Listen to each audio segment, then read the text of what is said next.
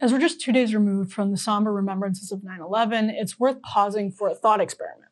Could you explain what would happen on September 11th, 2001 to someone on September 11th, 1901? Offices 1,400 feet in the air, commercial jets. That some people were alive in both years is the disorientation of modernity in a nutshell. We must recenter our politics around these challenges.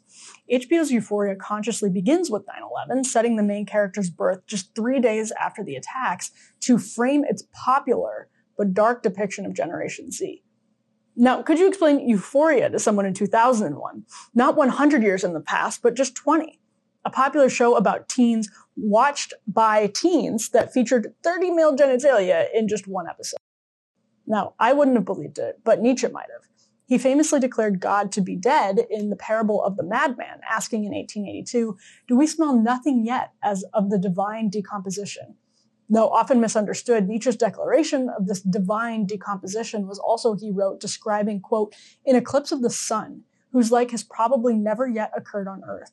He predicted destruction, yes, but also reveled in the decay. Quote, "We philosophers and free spirits feel when we hear the news that the old God is dead as if a new dawn shone on us. Our heart overflows with gratitude, amazement, premonitions, expectation. At long last, the horizon appears free to us again. Even if it should not be bright, at long last, our ships may venture out again, venture out to face any danger. All the daring of the lover of knowledge is permitted again. The sea, our sea, lies open again. Perhaps there has never been such an open sea." Karl Marx may not have been surprised by contemporary America either, even by the pains of transgenderism that Euphoria and its corporate benefactors at HBO depict as virtues.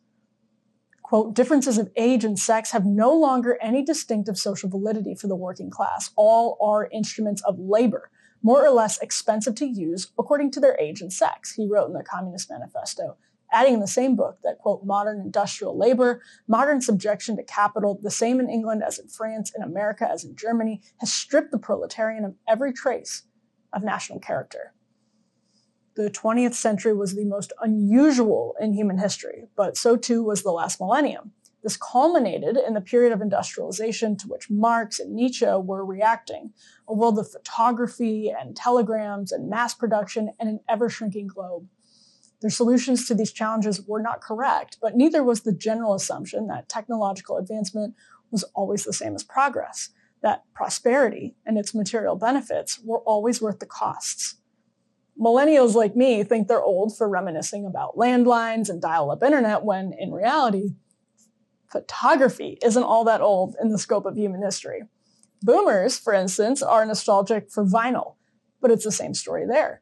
For hundreds and hundreds of years, humans have quickly begun to develop tools that outpace their evolutionary capacity. Brett Weinstein and Heather Hang wrote about this phenomenon of hypernovelty in their book, A Hunter-Gatherer's Guide to the 21st Century. And this, right here, is where the cultural populist's agenda must begin. It's through this broadened aperture that we can access a new moral clarity, one that can protect conservatives against the inevitable, bitter backlash of unhappy elites and their unwitting subjects conditioned to see the material world as the source of pleasure and then justice as its guarantor. Quote, "One of the greatest paradoxes in American life is that while on average existence has gotten more comfortable over time, happiness has fallen." That's what Arthur Brooks wrote in 2020. Brooks crunched some really interesting numbers, and here's what he found.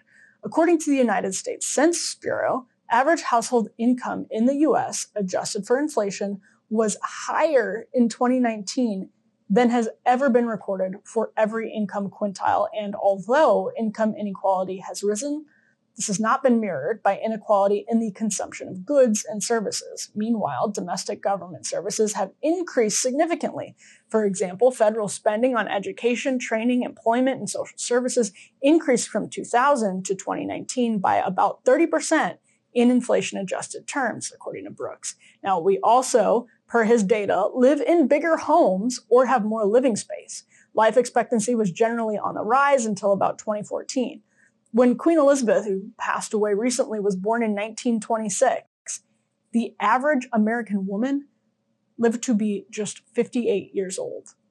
In other words, we cannot spend our way out of this malaise. We on the right are having very productive discussions now about antitrust and crime and China and family formation. These are essential and helpful to the culture. I'd like to suggest we think creatively in this political context about obvious sources of daily pain for the average American. There are several easy targets: pornography, TikTok, and every addictive social media product, food, obesity, and work. There's almost no discussion in our politics of these subjects, and yet they're obviously what makes the average American's daily life less fulfilling from morning to night. They seized us so quickly, we became the frogs in the boiling pot, and our entire personal, professional, and political infrastructure was transferred onto a virtual infrastructure monetized to work like a slot machine. It's a public health emergency, but where's the What Ralph Nader candidate running against addictive tech? Parents know that ensuring a child's early exposure to violent pornography involves removing them from this infrastructure and requires great awareness and great inconvenience. And even then, there's no guarantee you can avoid it. Try finding a job without being available on email. Of course, pornography must be dramatically curtailed, and that could be a federal ban, robust age limits, cultural messaging, and new standards of sex education for public and private schools. There are easy policy fixes here.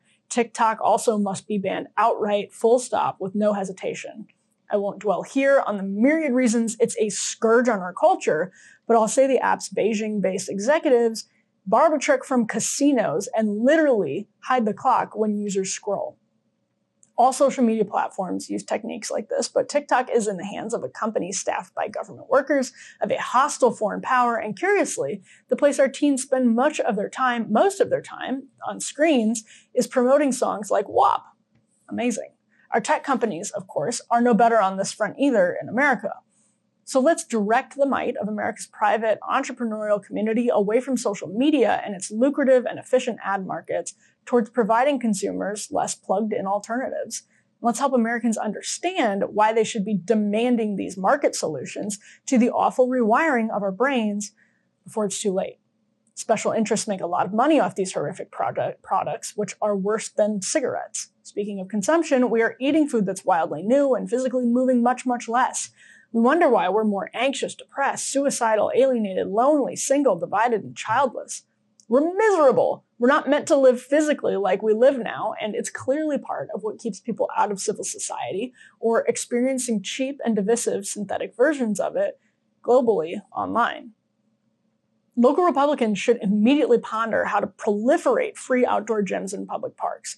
Companies like Coca-Cola and their lobbyists should be investigated for lying to and misleading consumers and buying off politicians. We're talking all the time about Juul, which, by the way, has an age limit, but ignoring much worse products that are totally normalized. Employers of sedentary workforces should be encouraged culturally, at the very least, to be sure their workers can physically move and unplug from the internet in ways that curb depression and anxiety. There may be labor laws that need reinterpretation for the digital age. No wide-scale metaverse integration for the Zoom class or education either. Offices need space to move and meet person to person. While we're at it, there are plenty of public and private avenues towards restoring physical beauty in America's suburbs, but we can get into that topic at another time. People should have enough energy and stability and sobriety to go to church, to spend time in nature, to be a part of civil society, to appreciate beauty. But stuffed literally with preservatives and health problems, sated with porn and mollified by screens, our motivation is slipping. Here's what a 26-year-old British man told journalist Susie Weiss this month in September.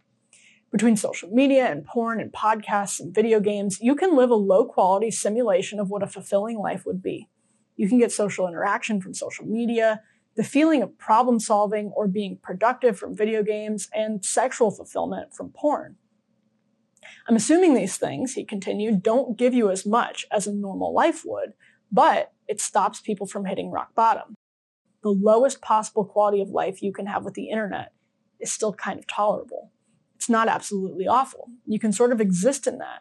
There's nothing to give you a kick up the butt because it's not the worst thing. We can believe in free markets and believe in cultivating the demand to make them serve moral ends. These are not mutually exclusive goals. Coca-Cola is welcome to peddle its delicious sodas honestly and responsibly without relying on cronyism. There's plenty of room for policy solutions within a reasonably limited federal government, within the scope of a reasonably limited federal government, so long as they're supplemented with serious efforts to change corporate culture and consumer culture.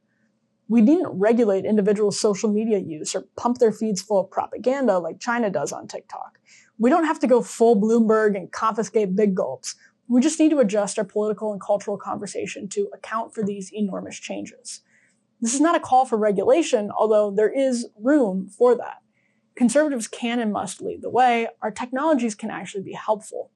People don't want to be attacked, but they are absolutely hungry for the message. Sure, there's a great deal of ruin in a nation, as Adam Smith once wrote, and as Bret Stephens likes to quote, but there's no reason the richest, freest people ever to live must necessarily also be unhappy, and unhappy in ways that are destabilizing the country and the world as elites prosper and profit off the pain. We know this John Adams quote well, and for good reason. Quote, "Our Constitution was made only for a moral and religious people. It is wholly inadequate to the government of any other," he contended. Adams' quote often gets cut off right there, though.